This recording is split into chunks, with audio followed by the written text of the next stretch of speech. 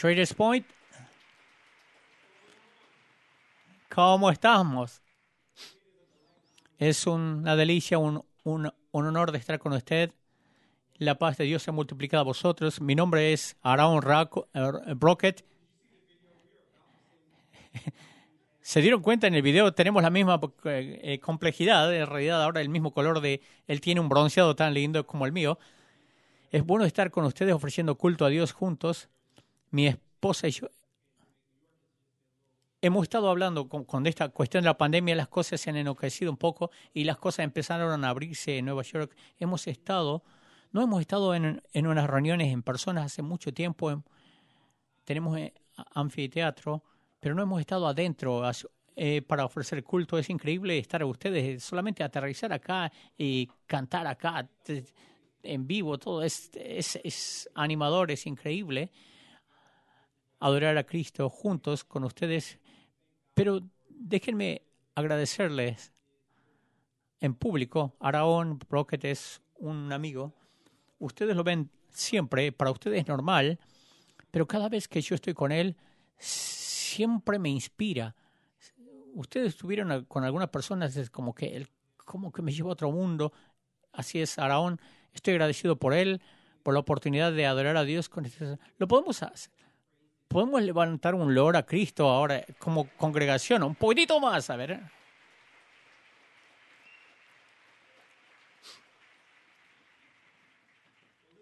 Escuchen. Tengo un reloj que tengo una cuenta regresiva que me está marcando la hora, así que no tengo mucho tiempo para dar todos los detalles, pero si me hacen un favor, vamos a ir a nuestras Biblias.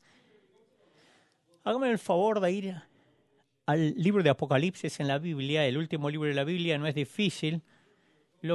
Cuando lleguen ahí, vayan al capítulo 2. Ahí vamos a permanecer hoy. Para que sepan, yo les he estado siguiendo en línea todo el tiempo. Hace 6 años nos conocimos, Aaron y yo he estado siguiendo su trayecto. Todo lo que él hace es tan asombroso, me inspira. Yo les miro lo que ustedes hacen, lo que han hecho. Si soy honesto con ustedes, han habido veces cuando yo vi que ustedes han estado haciendo algo y yo me lo agarré para mí mismo, lo llevé a Brooklyn y le puse mi nombre ahí, borré el nombre de Aaron Brockett y todo el mundo pensó que yo era brillante, que era un genio. Si solamente la gente de Indianápolis supiera que yo le he estado robando cosas. Pero hablando en serio, cuanto más tiempo uno va a una iglesia sana y se predica el evangelio y se asegura uno de que la iglesia esté conectado, cuánto más normal se vuelve eso. Y en realidad no hay nada normal de esta atmósfera, que no hay nada normal de esto. Ustedes son muy especiales. La iglesia de Dios es bien especial. Pablo habla y Timoteo, la iglesia del Dios viviente. Ustedes son una inspiración, están cambiando al mundo en Indianápolis y yo quiero animarles. Manténganse con esto, manténganse así, porque Dios es fiel, Dios vuelve pronto y mientras tanto, como dice la canción, vamos a alabarle. Vamos a ir a Apocalipsis capítulo 2. Vamos a agarrar el primer versículo. Se escribe el ángel de la iglesia en Éfeso, el que tiene las 7 estrellas a su diestra, el que anda en medio de los 7 candeleros de oro, dice esto: yo conozco tus obras y tu arduo trabajo y paciencia, y que no puedes soportar a los malos, y has probado a los que dicen ser apóstoles y no lo son, y los has hallado mentirosos, y has sufrido y has tenido paciencia y has trabajado arduamente por amor de mi nombre. Miren el versículo 4 dice: pero tengo esto contra ti, que has dejado tu primer amor. Recuerda por tanto de dónde has caído y arrepiéntate y haz las primeras obras, pues si no, vendré pronto a ti y quitaré tu candelero de su lugar si no te hubieras arrepentido. Simplemente quiero predicar hoy del tema que se llama Avivando tu fuego, ese primer amor. Vamos a orar antes, ya vamos a leer un poco más, pero vayamos al Señor. Estoy agradecido por la oportunidad y el privilegio de adorar juntos. Te agradezco por los que están en línea. Te agradezco por los que están en línea, los que están en sus cuartos o están mirando, o los que van a mirar más después, que tu espíritu habite en medio nuestro, en el carro, donde quiera que estemos. No hay un lugar central que no te podamos ver. Tú estás en todo lugar.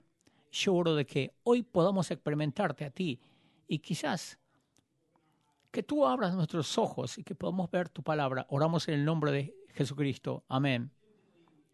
Encendiendo tu primer amor. Mi esposa está con nosotros, Tai. En 2 semanas vamos a cumplir 19 años de casado.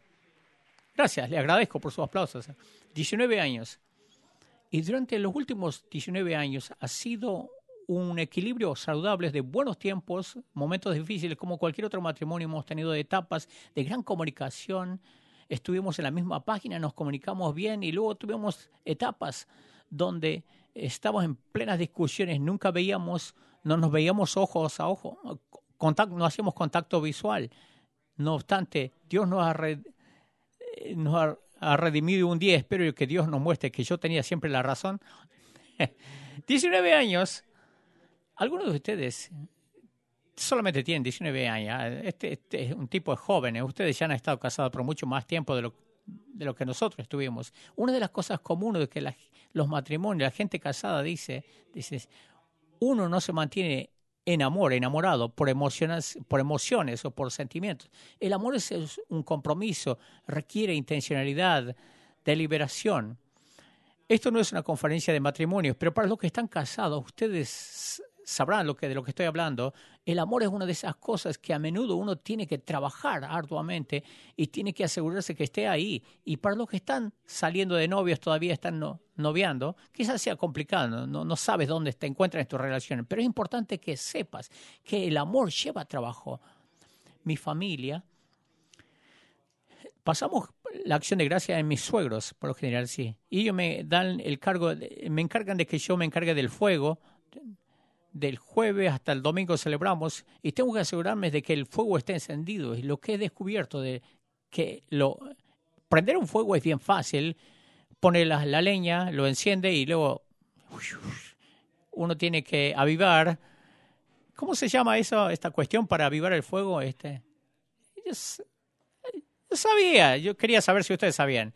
Uno tiene que mantenerlo avivado, pero descubrí que es mucho más fácil encender un fuego, pero lleva mucho más trabajo mantener el fuego vivo, seguir poniendo la leña, esos troncos. Es la misma manera cuando se trata del amor. En un texto Jesús manda una carta a la iglesia de Éfesos. De hecho, esto es una serie de Netflix. Son 7 cartas que escribe a diferentes iglesias. Esta es la primera iglesia a la que manda una carta. Y la iglesia se llama Éfesos. Y en esta carta, esta iglesia en Éfesos hace 3 cosas, en realidad. Son los 3 puntos de los que voy a hablar hoy. Celebra las cosas que ellos están haciendo bien. Lo segundo que él hace, les corrige por las cosas de las que se están alejando, particularmente el amor. Y en tercer lugar, restaura la iglesia y la ayuda a enderezarse. Esto va a estar en los 5 versículos que leímos hoy, y vamos a ver esta carta de amor. Vamos a ver dónde nos estamos alejando, dónde nos estamos yendo a la deriva. Uno puede estar en un bote, y es interesante esto. Uno parece que está en el mismo lugar, pero de repente está a una milla de distancia y no te diste cuenta que te alejaste una milla, y es el lugar más peligroso de estar.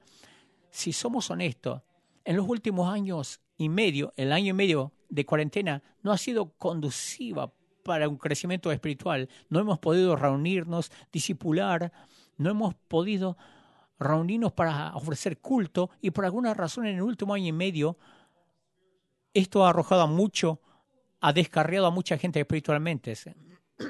Y yo me sentí que estaba retrocediendo, no con una disciplina, que no he estado orando. Sentí que no he estado mostrando amabilidad a otros porque no entendí la gracia de Dios para mi vida. Me encontré alejándome, me encontré como en el versículo 4, abandonando ese primer amor. Lo que Jesús va a hacer hoy va a ayudar a la iglesia de Éfeso a reavivar ese amor, pero al hacerlo es bueno. Así como es tan bueno para la iglesia de Éfeso, también va a servir para la iglesia de Traders Point hoy. Él quiere reavivar ese amor. Y yo creo que Él lo puede hacer hoy en este versículo. Vamos a agarrar en el versículo 4. Dice, yo conozco tus obras. O tu versículo 2. Conozco tus obras, tu arduo trabajo y tu paciencia, y que no puedes soportar los malos, y has probado a los que dicen ser apóstoles y no lo son, y los has hallado mentirosos. Si descubren en los primeros 2 versículos, los anima, los felicita, le dice, buen trabajo, usted está haciendo un buen trabajo de 2 maneras. Están haciendo un buen trabajo porque ustedes tienen un buen comportamiento. Ustedes no aguantan los que son malos, las cosas malas. No les gusta una atmósfera que parece una piscina llena de pecado en lo moral, en su comportamiento, pero también en la doctrina han estado bien. Ustedes descubren, pueden detectar a los que dicen que son apóstoles, pero en realidad no tienen una doctrina sana. Tienen un buen comportamiento. Cuando yo leo esto, esto parece una iglesia fabulosa. ¿Qué puede andar mal en esta iglesia de Éfeso? Parece ser increíble. De hecho, si ustedes comienzan a leer la iglesia, el comienzo de la iglesia de Éfeso, es una de las iglesias que van a tener mucha información. Muchos de ustedes dicen que la iglesia de Corintios era la iglesia más saludable, pero yo discutiría, no. Tenemos 2 libros largos ahí. El abuso de los dones espirituales, el pecado, pero creo que la iglesia de Éfeso es una iglesia increíble. Lean Hechos 19, ahí nos dice cómo la iglesia de Éfeso comenzaba a crecer, inclusive echaban fuera demonios de las personas. Ahí, a cierto punto, en esta iglesia había alguien que estaba practicando la magia, la brujería, y algo, boom, ocurrían alborotos porque la iglesia estaba haciendo su trabajo, que los negocios de perversidad, de maldad, se iban a pique y se quebraban. ¿Se pueden imaginar todos los cubles nocturnos de desnudo en Traders Point? No, eso sería malo acá en Traders Point. Eso sería malo acá. Perdóname, Araón. Todos los cubles de nudistas, de strip clubs, striptease, porque todo el mundo que iba ahí ahora se estaban convirtiendo a Cristo y iban a Traders Point y levantaban sus manos a Jesucristo. Eso es exactamente lo que estaba pasando en la iglesia de Éfeso. La iglesia se estaba salvando. Los que adoraban a la diosa Artemisa ahora estaban adorando al Señor Jesucristo. Todo a causa de que de la iglesia de Éfeso estaba haciendo su trabajo. De hecho, tenían un gran liderazgo. Timoteo es un anciano en esa iglesia.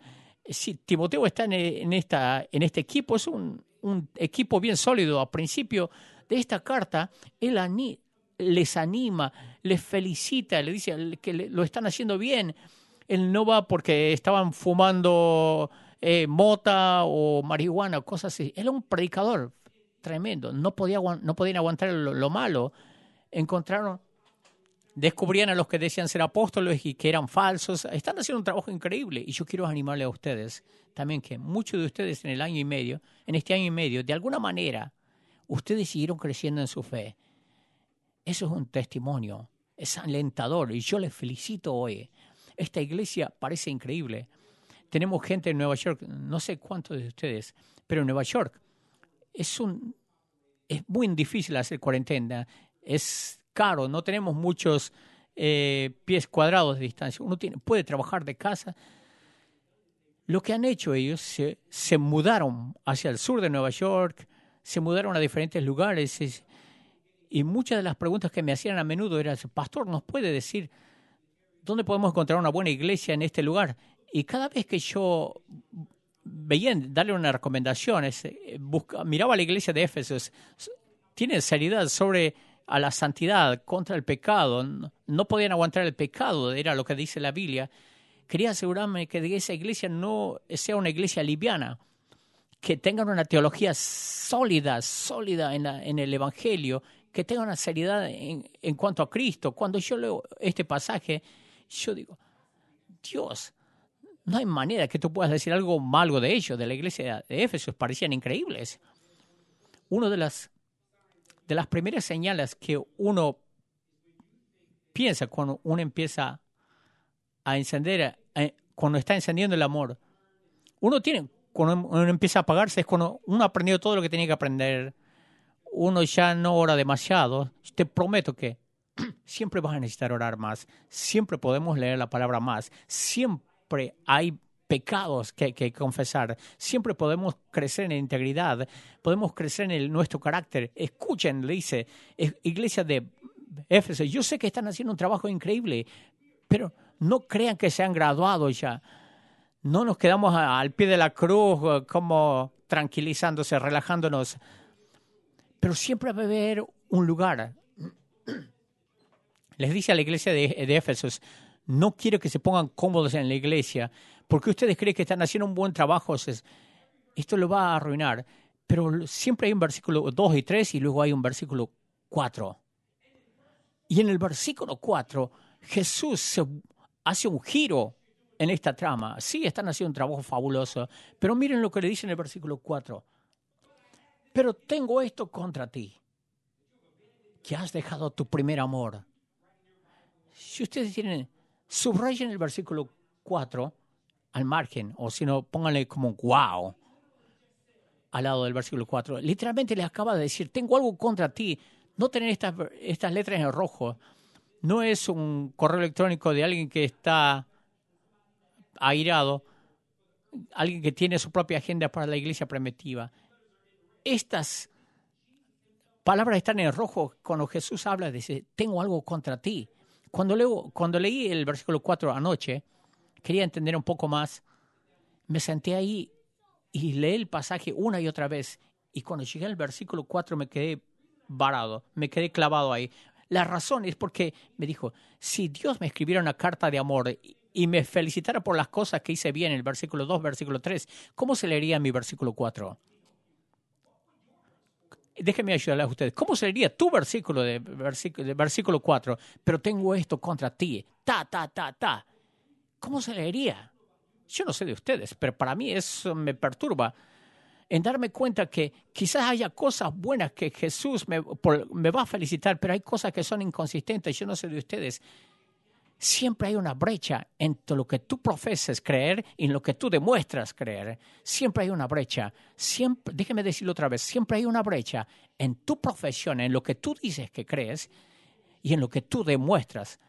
Cómo operan tus acciones. El crecimiento espiritual en realidad es asegurarse de que esta brecha se cierre. Eso es lo que es el crecimiento espiritual, mi profesión de fe y mi demostración. Y esta es la locura de cerrar esta brecha.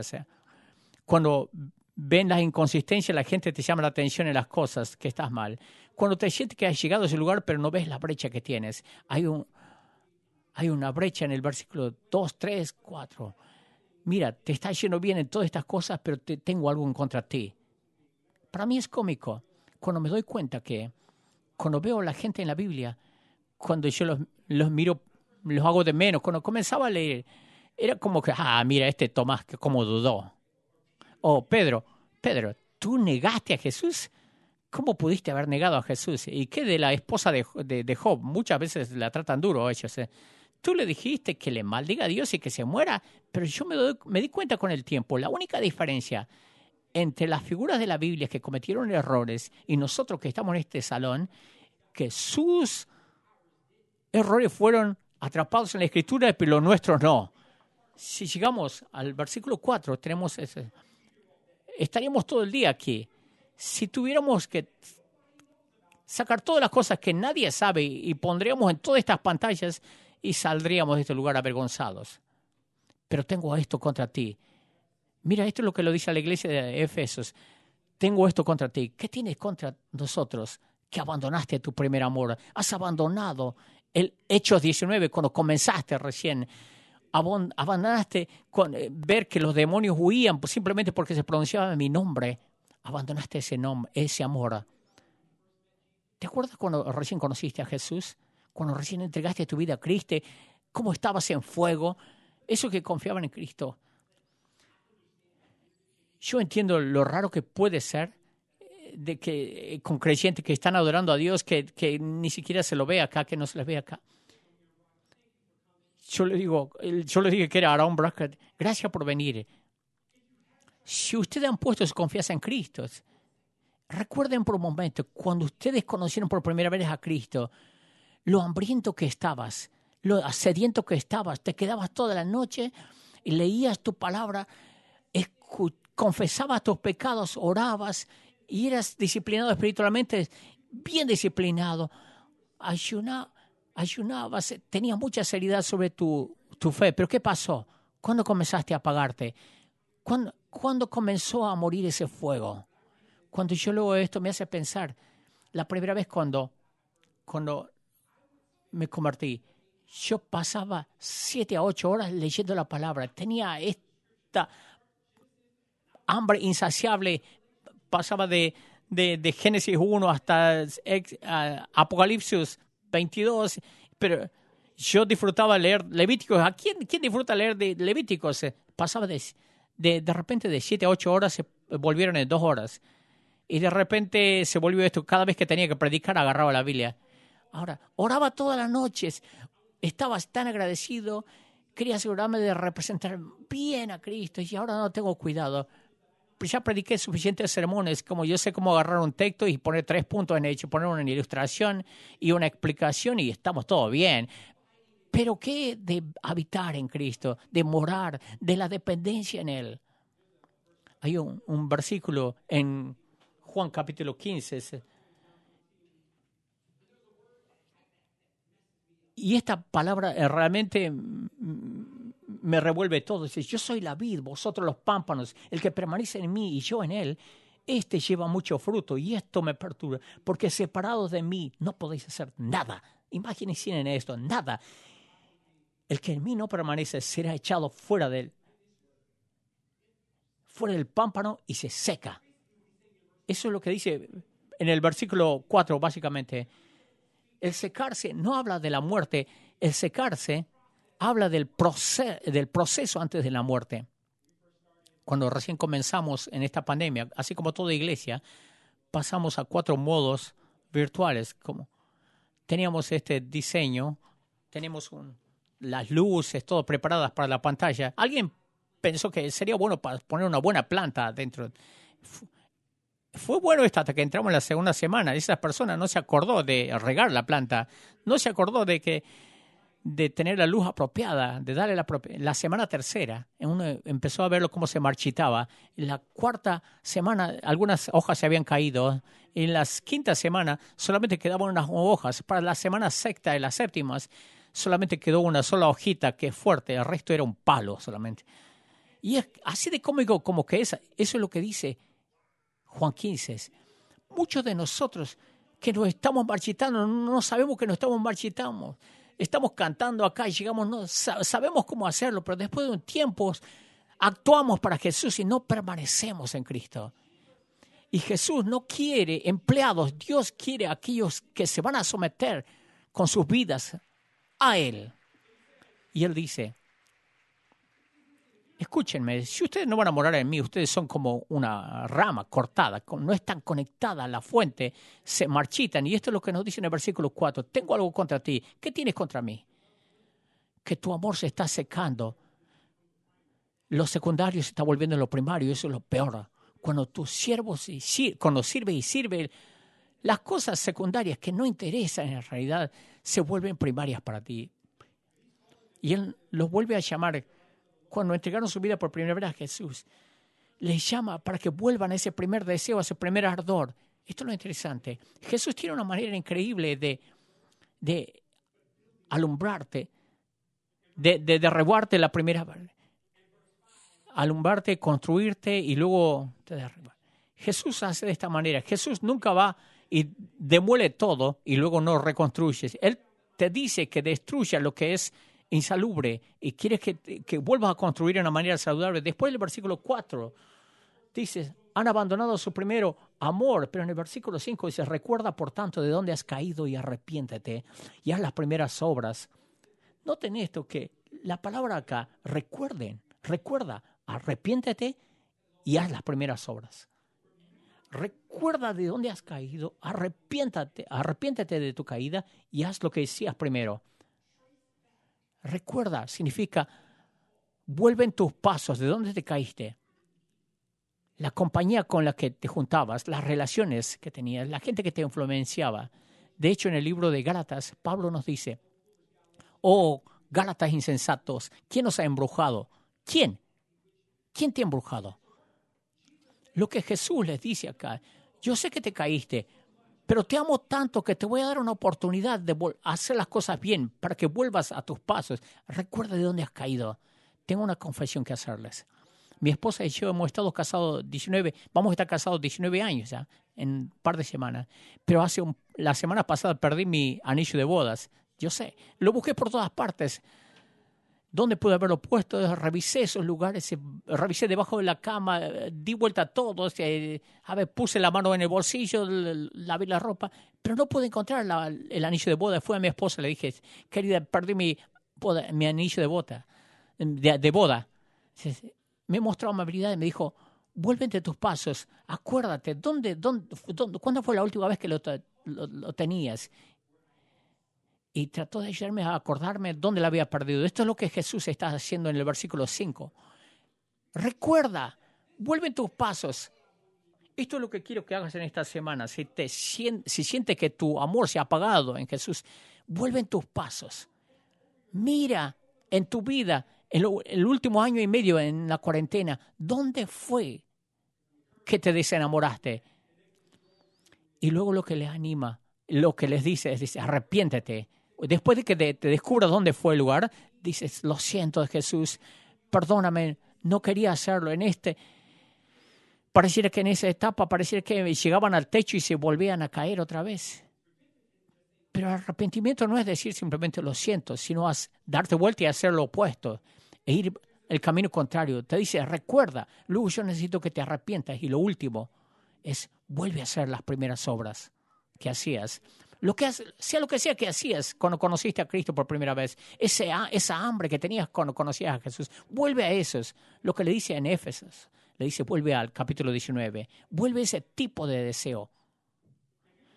Ahora esta es la locura que me encanta del Señor. Aunque nuestro amor se apaga si no tenemos cuidado, su amor permanece firme. Su amor permanece consistente. De hecho, hay un versículo, creo que es en Efesios capítulo 2, dice, con ese gran amor con que nos amó, nos dio vida juntamente con Cristo, nos amó con gran amor. El amor de Cristo está en la cruz, donde los culpables pueden salir libres y el inocente, Jesús, pueda ser condenado para que podamos salir libres. Recuérdate, arrepiéntete y vuelve a hacer las primeras obras. ¿Arrepentirnos de qué? De las áreas que estuvimos mal. ¿Hacer qué? Hacer las cosas del primer amor. El mensaje total, entero, es la gente que ha estado en relación con Jesús te pide que reavives ese amor, ese fuego. Escucha, yo no soy ingenuo. Yo sé que hay un grupo acá que no conoce quién es Jesús. Y Él no te está llamando a que reavives, sino que comiences un fuego. Te está llamando para que entregues tu vida a Cristo. Escúchame, el mañana no te está prometido. No tengo la intención de ser mórbido. Estamos en una hora y media acá, pero estamos en una hora y media más cerca ahora de nuestra muerte de lo que cuando vinimos acá. No me interesa cómo lo pasa esta semana. No sé si fuiste al gimnasio, nada de eso importa. Al fin y al cabo, todos tenemos una fecha de vencimientos. Pero yo te imploro que entregues tu vida a Cristo. Dice, yo serviría a Cristo aun si el cielo no sería una promesa para mí, porque Él es bueno, Él es bueno. Y este buen Jesús te ama a ti. Piensa en ti. No el tú que tú tienes en tu mente, no lo que tienes en tus medios sociales. Yo no puedo vivir de los medios sociales. El verdadero tú que nadie conoces, pero que Jesús te ama. Jesús te ama. Él no está enojado contigo, no está airado contigo. Hay una historia en Lucas 15, dice, donde la Biblia dice que hay unas 100 ovejas y una se descarria. Él va tras ella y cuando la encuentra, no le da una cachetada, no le tuerce las patas, sino que la agarra y lo pone sobre sus hombros y la trae a casa otra vez. ¿Quién es ese que está en esta sala que necesita avivar ese fuego? El que se alejó. Jesús te dice, yo te amo. ¿Quién es el que no conoce a Cristo? Has vivido tu vida bajo tus propios términos, haces tus propias cosas como te canten, pero Jesús te quiere a ti. Y Él quiere en este momento, no en tu futuro. No ese tú. Ese tú, que tú en tu corazón que sabes que no eres digno de ser amado, pero Jesús te dice, yo te amo, yo te quiero a ti, y Él quiere que ese fuego esté encendiendo en ti. ¿Puedo orar por ustedes? Padre, hay alguien en este lugar hoy que se ha alejado de ti. Y estoy convencido de eso. No solamente en este servicio, sino en el servicio anterior, alguien que está mirando en línea. Están en línea porque tú le estás cortejando, le estás volviendo a traer esa relación, lo estás trayendo para que seas tú la primera relación con Él, el primer lugar. Ayúdalos a darse cuenta que son amados y no hay ningún otro lugar que les pueda mostrar como esa cruz. Dios, mientras salimos, oremos que marquemos, que te busquemos a ti, busquemos a Jesús. Que no sea Jesús uno más en la lista que nosotros marcamos, sino que Él es toda la lista, que Él es todo, que fuera de ti no podemos hacer nada, tú eres todos. Y al estar en este servicio, Padre, en este tiempo lloro de que quien quiera que sea, que tú estés tocando ese corazón, que Él responda en este momento a ti. Lloro de que tú perturbes su semana. Si no escuchan, si no prestan atención a tu voz, que tú perturbes su semana, que te revuelvas su semana. Te agradezco por amarnos a nosotros, aun cuando no te amamos de la misma manera. Y por último, te agradezco, Señor, por morir por nosotros, para que nosotros vivamos para ti. Y es en el nombre de Jesús que oramos. Amén.